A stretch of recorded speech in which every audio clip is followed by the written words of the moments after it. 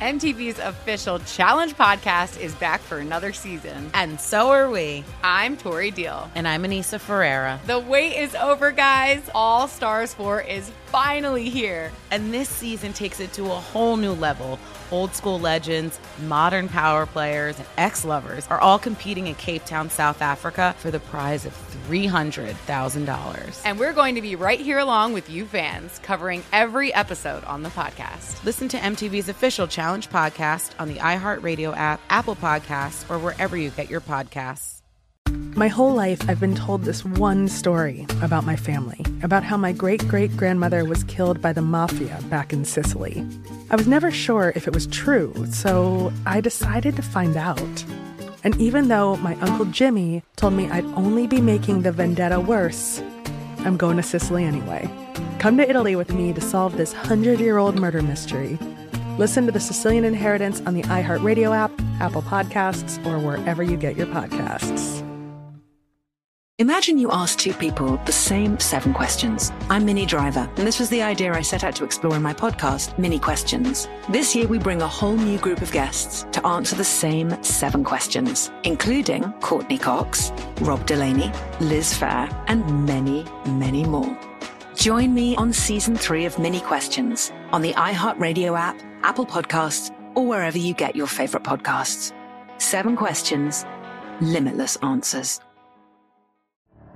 The Elevation with Stephen Furtick podcast was created with you in mind. This is a podcast for those feeling discouraged or needing guidance from God. Together in this podcast, we'll dive deep into Scripture, uncover the powerful truths that will help you rise above your limitations and embrace your full potential. We're here to equip you with the tools you need to conquer life's challenges. Listen to Elevation with Stephen Furtick every Sunday and Friday on the iHeartRadio app, Apple Podcasts, or wherever you get your podcasts. Welcome to Stuff You Missed in History Class, a production of iHeartRadio's How Stuff Works.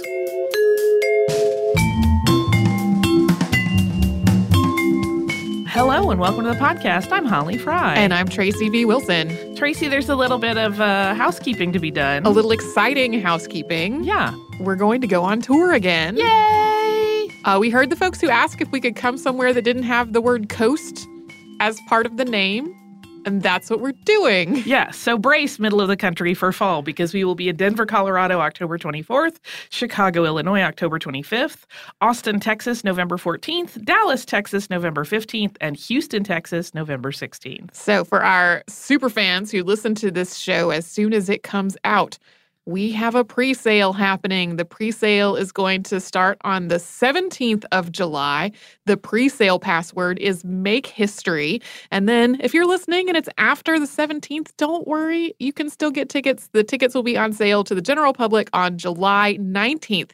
Come to our website, which is missedinhistory.com. Click on live shows up at the top of the page to get links to all of the places that you can buy tickets, or go to missedinhistory.com/tour. We are very excited to see everyone. Me too. You said we. I'm just going to be also me. I am part of we. Me, myself, and I. The royal we, which is a good way to transition into this episode because it's about royals. But outside the royals you often hear me talk about because they are my favorites. This is neither French royalty nor anything having to do with Queen Victoria, although there is some French relations in the mix. And it's sort of a sad royal childhood's mad monarchs combo in that both of those things are the case and there are 2 people involved. I know that I've been leaning a lot into French history. Brace, because there is more of that coming. In fact, I was already working instead for today on an episode that was related to Versailles when I discovered another book that I wanted for that episode, but I have to order that book. I have, and it is not here yet. So this episode is happening, and that episode will come later. But I have also been wanting to look at some other European countries because they have been a little neglected in my work. The early Bourbon rule in Spain is one that I find fascinating because it's often boiled down to a little bit of a degree of sensationalism owing to the sexual appetites of some of the Bourbons and how much people like to write about that. But of course, there's a whole lot more to the whole thing than that. And it is a very important family line because Bourbon descendants ruled in so many places, starting with the descendants of Louis IX of France and Margaret of Provence in the 1200s, right up into the modern era. But today we're just going to look at one little slice, and it is centered primarily around one couple that ruled Spain, Ferdinand and Barbara. They ruled from 1746 to 1759, and theirs is a partnership at turns that is sweet and sorrowful. It is ultimately tragic. Both of them displayed behaviors that would undoubtedly be recognized today as likely mental health conditions or just in need of some mental health attention. A heads up for anyone listening, there are some brief discussions of attempted suicide in this episode. But one of the things that I find really interesting about them is that despite the fact that they ascended to power in a court that was filled with intrigue, and they were pulled in two directions by those who had interest in Britain and others who had interest in France, which was a big conflict that was playing out, Ferdinand turned out to be somewhat of a surprising ruler and to have a pretty prosperous reign. And that is in no small part due to his wife, Barbara. So I thought it would be fun to tell their story. Ferdinand VI was born on September 23rd, 1713. He was a Bourbon. His parents were Philip V of Spain and Maria Louisa of Savoy. Then on his father's side, Ferdinand was also the great-grandson of King Louis XIV of France and his first wife, Maria Theresa of Spain. Philip V had taken the throne of Spain upon the death of King Charles II, who was also Maria Theresa's half-brother. It's all a little complicated. Because Philip V had grown up at Versailles, his court often contained a lot of nobles and advisors from outside of Spain, and that led to a lot of suspicion and intrigue and friction. And that also meant that Ferdinand was born into a fairly high-drama court and at the end of the War of the Spanish Succession, which was catalyzed by Charles II's death. So we're going to give you kind of the quick and dirty version of that conflict. Of course, it is much more drawn out and nuanced than what you're getting here, because that is not the focus of this episode. But leading up to Charles II's death, the first Treaty of Partition was signed in 1698 to get in front of a potential conflict about who should succeed him. And per that agreement, Prince Joseph Ferdinand of Bavaria would inherit Spain, its colonies, and the Spanish Netherlands. The Italian interests of Spain, that was Milan, Naples, and Sicily, would be split between France and Austria. But Prince Joseph Ferdinand died when that treaty was just months old, so a new treaty had to be negotiated. Essentially, the treaty was the same, but instead of Prince Joseph Ferdinand, the Spanish throne was going to go to the Archduke Charles. He was the son of Holy Roman Emperor Leopold. But Leopold wanted his son to get everything. He didn't want these various holdings to be split up, so he refused to sign it. And then that was why Charles II named Philip V as his successor in his will, and then that set off a fresh round of disagreement and claimants to the throne. All that culminated in the conflict known as the War of Spanish Succession. Ferdinand was Philip and Maria Luisa's fourth-born son, although one of their previous children had died in infancy, so he was the third surviving child when he was born. And while he did survive, his mother, Maria Luisa, had some pretty serious health issues that were worsened by her fourth pregnancy and delivery. And she died only 5 months after Ferdinand was born. Ferdinand was in a pretty unique position when he was a child. For one, Spain had lost some of its power at the conclusion of the War of Spanish Succession. The alliance between Spain and France had been weakened as the territories that had originally been planned for them to split were instead distributed among a wider field of world powers. Philip V retained his position as King of Spain, but he also lost a great deal, and the unification of Spain and France was abandoned. So he was a prince in a country that was kind of regrouping. As the third of Philip's sons from his first marriage, Ferdinand's brothers, Louis and Philip, were much more important to the monarchy. And when Philip married Elizabeth Farnese, Princess of Parma, after Maria Luisa's death, Elizabeth busied herself with her own children and even encouraged a rivalry between Ferdinand and her eldest son, particularly after the deaths of Louis and Philip, which left Ferdinand as Philip V's heir. Additionally, Philip had his own problems with mental health. He is often described as a sad, sober man who had very few pleasures in life, and his devotion to his first wife could be described as obsession and could be its own show. After she died, he was such a mess that everyone in the know was busy trying to find that second wife, Elizabeth, ASAP. So Ferdinand was really an outsider. He had suddenly become important to the monarchy after spending his life thinking that one of his brothers would be the one leading the country. He'd also been treated really maliciously by his stepmother, so understandably, he had become an introverted and pretty anxious teenager in this very stressful royal household. In 1725, when Ferdinand was just 12, his father arranged for his marriage, though the actual wedding was planned for several years later when the prince and his intended were both a bit older. And that intended was Barbara of Braganza, who was 14 when this marriage was arranged. And this was actually part of a package deal arranged by Philip V and Portugal's King John V. In addition to the union of Ferdinand and Barbara, the deal was also brokered for the marriage of Barbara's brother Joseph to Ferdinand's sister Maria Anna Victoria. And this tightly aligned Spain with Portugal, which was kind of an effort to create a better relationship with Britain, which had very good relations with Portugal. 1725 was also the year that Ferdinand's second older brother died, and that made him the heir to the throne. So while he was just an awkward, shy kid, his life had two major shifts in 1 year, although the actual practical effects of those shifts wouldn't be felt for some time. And just as an aside, Philip V had actually abdicated to his son Louis in 1724. There are two different schools of thought on this move. One suggests that he gave up the throne because his mental state had reached a point where he had neither the strength nor desire to continue. There were also lots of times where he kind of let Elizabeth run things. But the other school of thought is that in putting his son Louis on the throne, he could circumvent the treaties of Utrecht, which had ended the War of Spanish Succession, and he could get around the terms that he agreed to within it, thus opening up a possible avenue to regaining some of Spain's lost territory.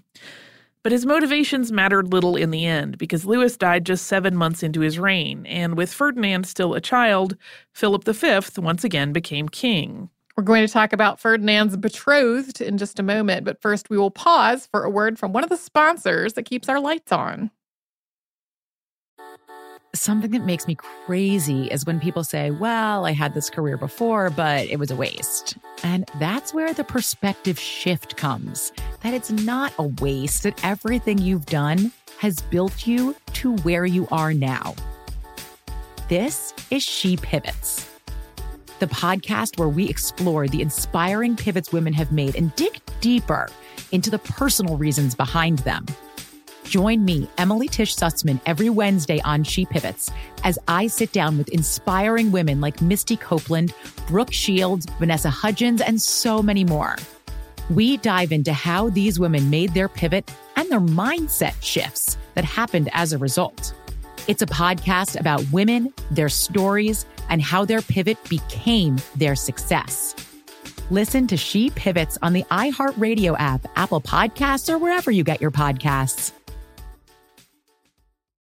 I'm Saleha Mohsen, and I've covered economic policy for years and reported on how it impacts people across the United States. In 2016, I saw how voters were leaning towards Trump and how so many Americans felt misunderstood by Washington. So I started the Big Take DC. We dig into how money, politics, and power shape government and the consequences for voters. It's an election year, so there's a lot of focus on the voters that TikTok is reaching. The initial reaction is like, oh, things are looking so resilient. I don't want to be too pessimistic, but I just don't see the political will down in Washington right now to change their tune. I think the American electorate has been signaling that it expects a rematch of the 2020 election. These are unprecedented times. With new episodes every Thursday, you can listen to the Big Take DC on the iHeartRadio app, Apple Podcasts, or wherever you get your podcasts. My name is Johnny B. Good, and I'm the host of the new podcast, Creating a Con, the story of Bitcon. Over this 9-part series, I'll explore the life and crimes of my best friend, Ray Trapani. I always wanted to be a criminal. If someone's like, oh, what's your best way of making money? I'm like, oh, we should start some sort of scheme. You see, Ray has this unique ability to find loopholes and exploit them. They collected $30 million. There were headlines about it. His company, Centratech, was one of the hottest crypto startups in 2017. It was going to change the world, until it didn't. I came into my office, opened my email, and the subject heading was FBI request. It was only a matter of time before the truth came out. You can only fake it till you make it for so long before they find out that your Harvard degree is not so crimson. How could you sit there and do something that you know will objectively cause more harm in the world? Listen to Creating a Con, the story of Bitcon, on the iHeartRadio app, Apple Podcasts, or wherever you get your podcasts. Bring a little optimism into your life with The Bright Side, a new kind of daily podcast from Hello Sunshine, hosted by me, Danielle Robay. And me, Simone Boyce. Every weekday, we're bringing you conversations about culture, the latest trends, inspiration, and so much more. Thank you for taking the light, and you're going to shine it all over the world, and it makes me really happy. I never imagined that I would get the chance to carry this honor and help be a part of this legacy. Listen to The Bright Side on America's #1 podcast network, iHeart. Open your free iHeart app and search The Bright Side.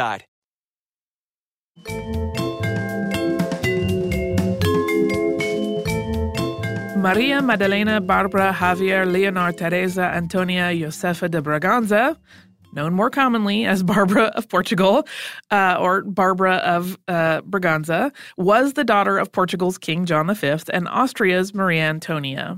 She was born on December 4th, 1711. She was a really smart, well-educated girl. She was multilingual. I think I read somewhere she spoke 6 languages fluently. She was very spirited. She loved the arts, particularly music. She actually trained under the composer Scarlatti, and she could compose music as well as sing and play harpsichord. Barbara was not considered attractive, particularly by the standards of the Spanish court. And initially, Ferdinand's reaction to seeing her was allegedly kind of unkind and childish. But that quickly changed. And also, it's worth mentioning that similar to how we mentioned on our episode on Hatshepsut and the voyage to Punt, that the Queen of Punt is consistently described in kind of gross terms regarding her appearance, even in modern scholarly articles. The same can be said of most of the accounts of Barbara. They talk about her skin not being very pretty and her being overweight, and it's just unkind. There are some reports that Spain felt like Ferdinand was making this great sacrifice in marrying her.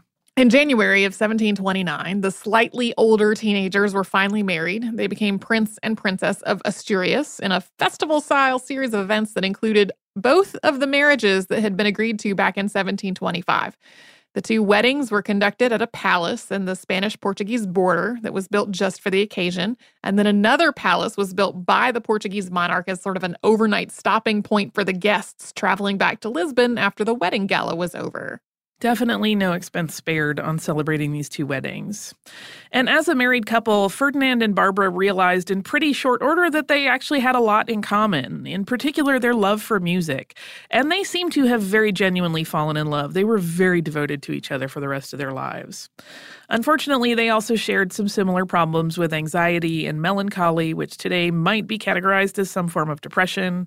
As we've said many times, it's always a little bit tricky to try to retroactively apply labels of mental health to people that lived in the past when we don't have a full sense of everything that was going on. Yeah, they're not here for anyone to examine. Right. And like his father, Ferdinand's mental health ran in cycles of melancholy and mania.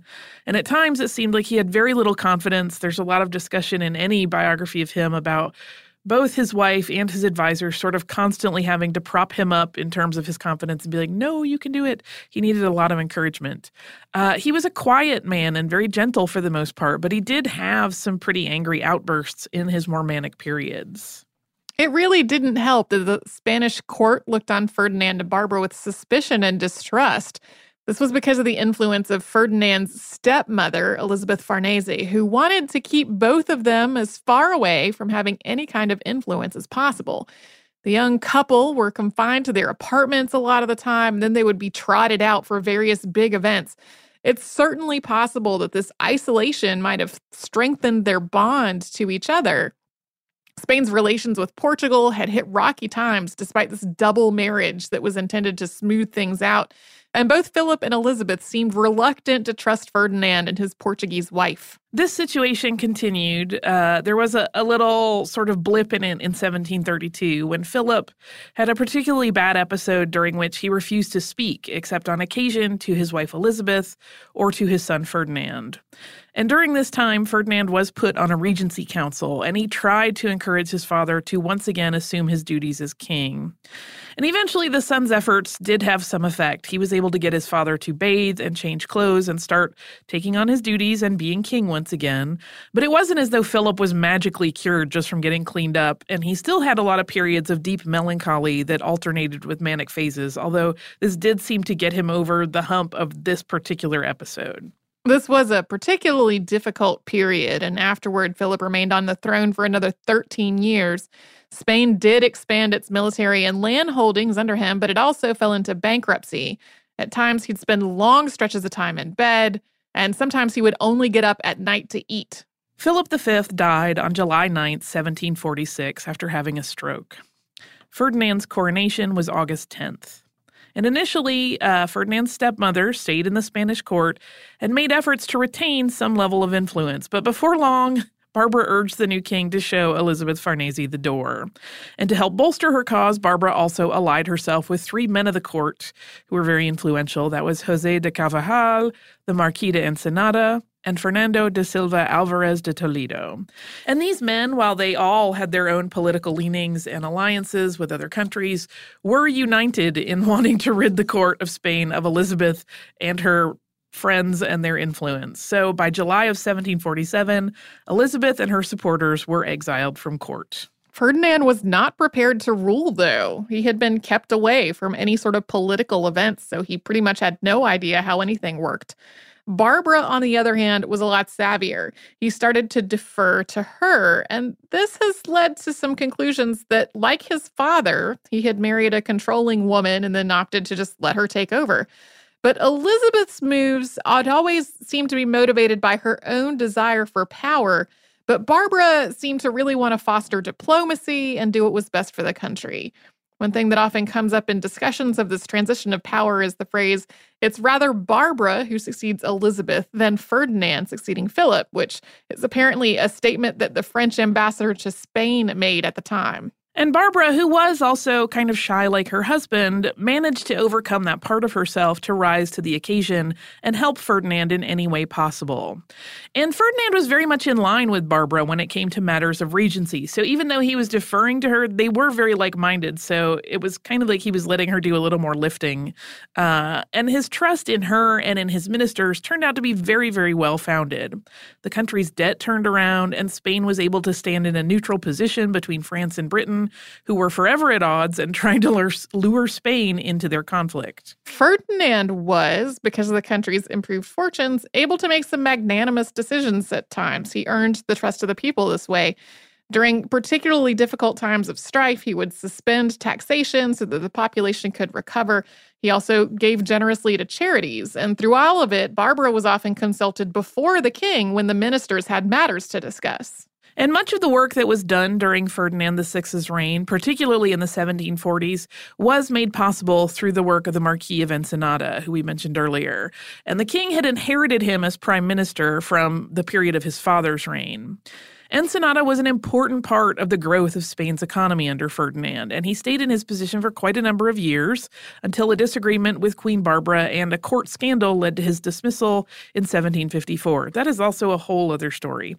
But during his time, Ensenada restructured the banking system by establishing a system that kept currency exchanges in the royal treasury, and he helped funnel more funds to the Royal Navy for both expansion and fortification of the existing fleet. Ferdinand and Barbara continued to patronize the arts and their roles as the leaders of Spain. And while Ensenada was instrumental to some of these efforts, it was a cause near and dear to both the monarchs as well. Under their reign, the Royal Academy of Fine Arts in Madrid was formally founded, although the seeds of that organization were planted during the reign of Philip V. And they both continued to patronize the singer Farinelli, who had been popular in Philip V's court as well. Farinelli would often travel down the river on a boat with the royal couple, singing as Barbara played along on her harpsichord. After a fire in the Summer Palace in 1748, Ferdinand made sure that the plans for the rebuild included a space where Farinelli and other opera singers could perform. But even as the royal couple found ways to settle into and seemingly even enjoy their lives as king and queen, both of them did struggle with their mental health, and as they aged, their issues manifested more and more severely. Ferdinand continued to have very wide mood swings and sometimes just paralyzing self-doubt, and Barbara seemed consumed by anxiety. We're going to get into the ways that the failing mental health of both Barbara and Ferdinand played out and how it impacted their lives in just a moment. But first, we will take a quick breather and have a little sponsor break. Something that makes me crazy is when people say, well, I had this career before, but it was a waste. And that's where the perspective shift comes, that it's not a waste, that everything you've done has built you to where you are now. This is She Pivots, the podcast where we explore the inspiring pivots women have made and dig deeper into the personal reasons behind them. Join me, Emily Tish Sussman, every Wednesday on She Pivots as I sit down with inspiring women like Misty Copeland, Brooke Shields, Vanessa Hudgens, and so many more. We dive into how these women made their pivot and their mindset shifts that happened as a result. It's a podcast about women, their stories, and how their pivot became their success. Listen to She Pivots on the iHeartRadio app, Apple Podcasts, or wherever you get your podcasts. I'm Saleha Mohsin, and I've covered economic policy for years and reported on how it impacts people across the United States. In 2016, I saw how voters were leaning towards Trump and how so many Americans felt misunderstood by Washington. So I started the Big Take DC. We dig into how money, politics, and power shape government and the consequences for voters. It's an election year, so there's a lot of focus on the voters that TikTok is reaching. The initial reaction is like, oh, things are looking so resilient. I don't want to be too pessimistic, but I just don't see the political will down in Washington right now to change their tune. I think the American electorate has been signaling that it expects a rematch of the 2020 election. These are unprecedented times. With new episodes every Thursday, you can listen to the Big Take DC on the iHeartRadio app, Apple Podcasts, or wherever you get your podcasts. My name is Johnny B. Good, and I'm the host of the new podcast, Creating a Con, the story of Bitcoin. Over this 9-part series, I'll explore the life and crimes of my best friend, Ray Trapani. I always wanted to be a criminal. If someone's like, oh, what's your best way of making money? I'm like, oh, we should start some sort of scheme. You see, Ray has this unique ability to find loopholes and exploit them. They collected $30 million. There were headlines about it. His company, Centratech, was one of the hottest crypto startups in 2017. It was going to change the world, until it didn't. I came into my office, opened my email, and the subject heading was FBI request. It was only a matter of time before the truth came out. You can only fake it till you make it for so long before they find out that your Harvard degree is not so crimson. How could you sit there and do something that you know will objectively cause more harm in the world? Listen to Creating a Con, the story of Bitcoin, on the iHeartRadio app, Apple Podcasts, or wherever you get your podcasts. Bring a little optimism into your life with The Bright Side, a new kind of daily podcast from Hello Sunshine, hosted by me, Danielle Robay. And me, Simone Boyce. Every weekday, we're bringing you conversations about culture, the latest trends, inspiration, and so much more. Thank you for taking the light, and you're going to shine it all over the world, and it makes me really happy. I never imagined that I would get the chance to carry this honor and help be a part of this legacy. Listen to The Bright Side on America's #1 podcast network, iHeart. Open your free iHeart app and search The Bright Side.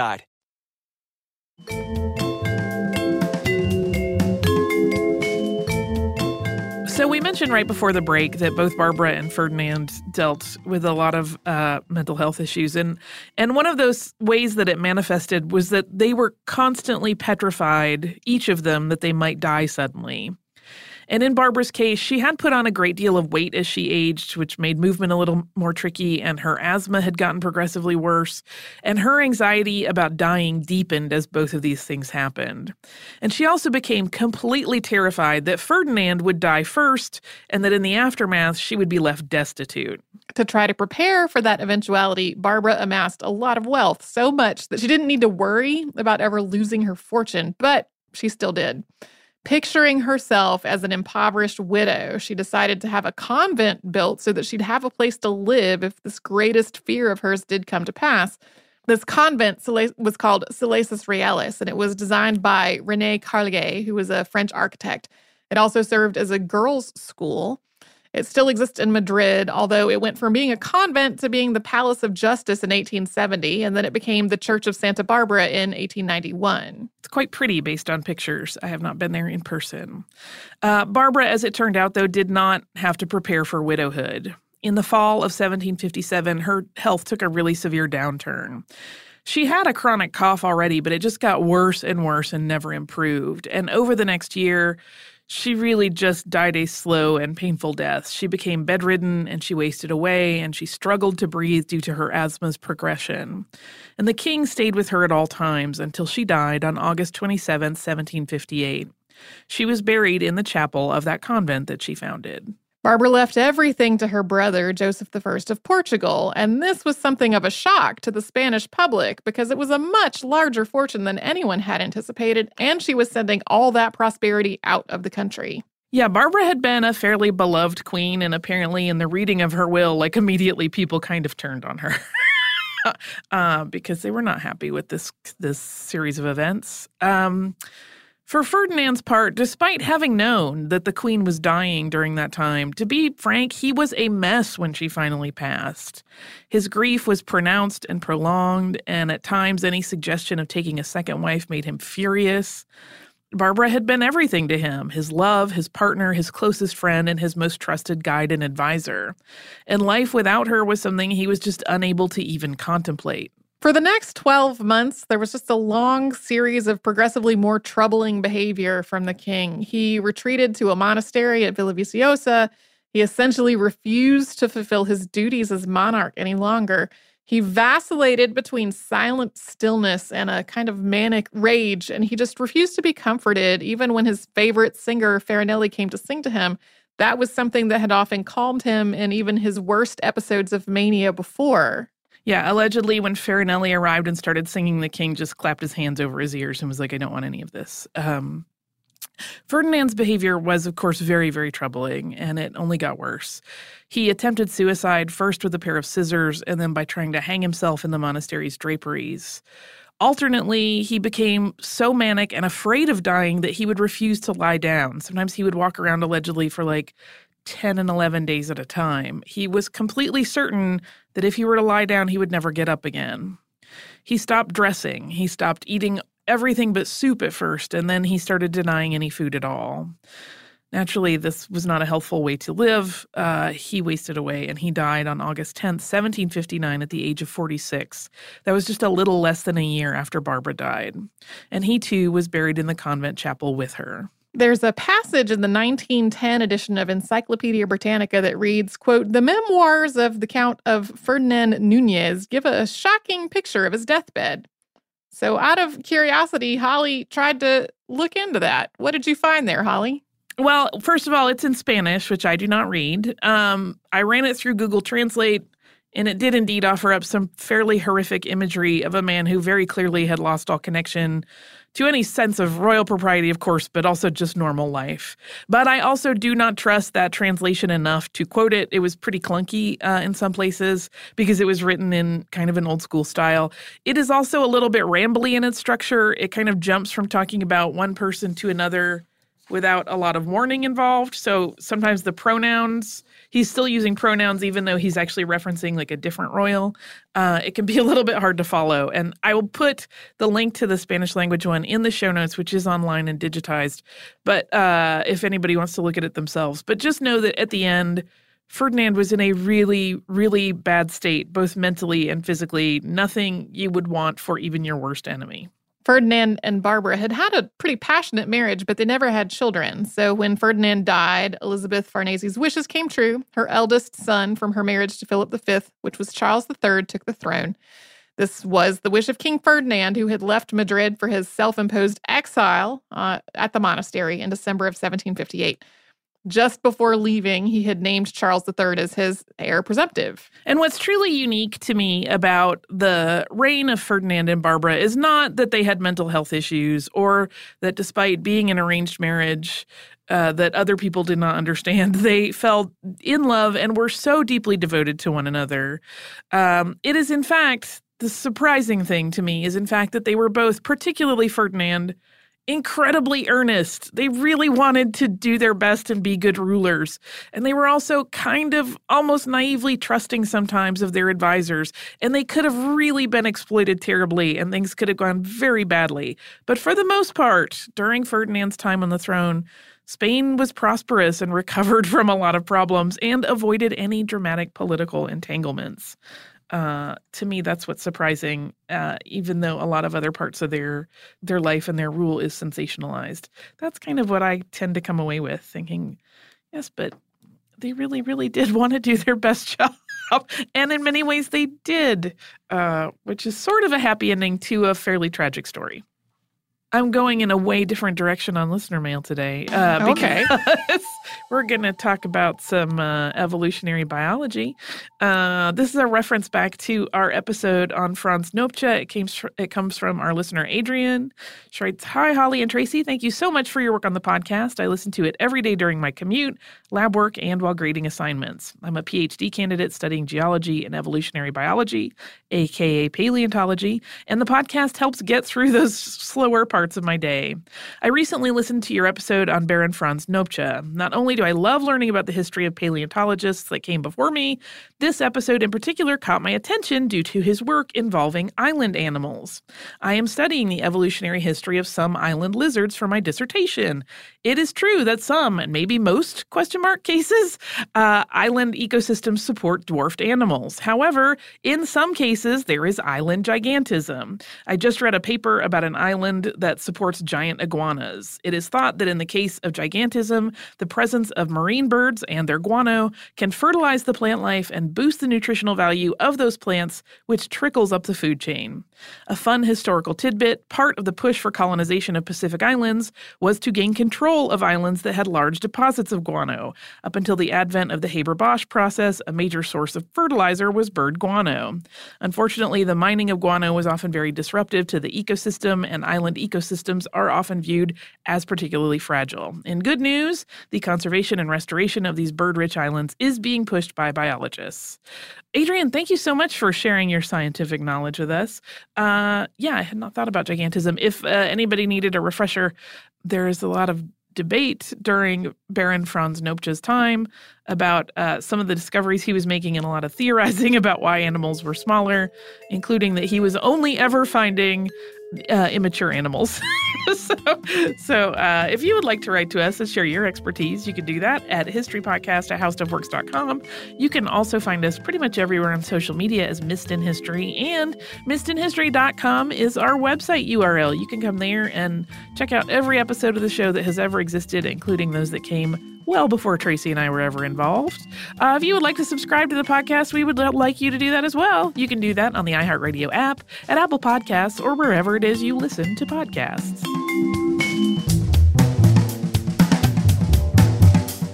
Stuff You Missed in History Class is a production of iHeartRadio's How Stuff Works. For more podcasts from iHeartRadio, visit the iHeartRadio app, Apple Podcasts, or wherever you listen to your favorite shows.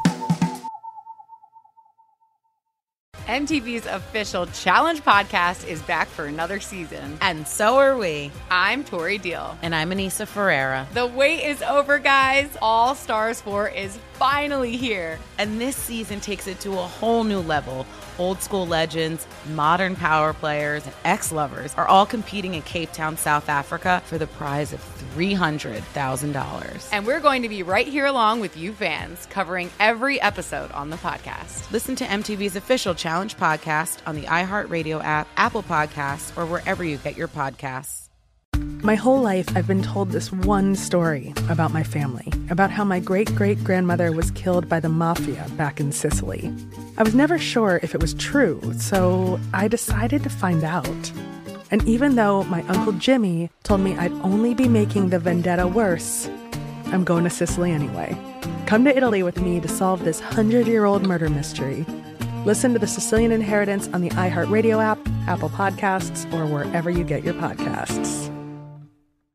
Imagine you ask two people the same 7 questions. I'm Minnie Driver, and this was the idea I set out to explore in my podcast, Mini Questions. This year, we bring a whole new group of guests to answer the same 7 questions, including Courtney Cox, Rob Delaney, Liz Phair, and many, many more.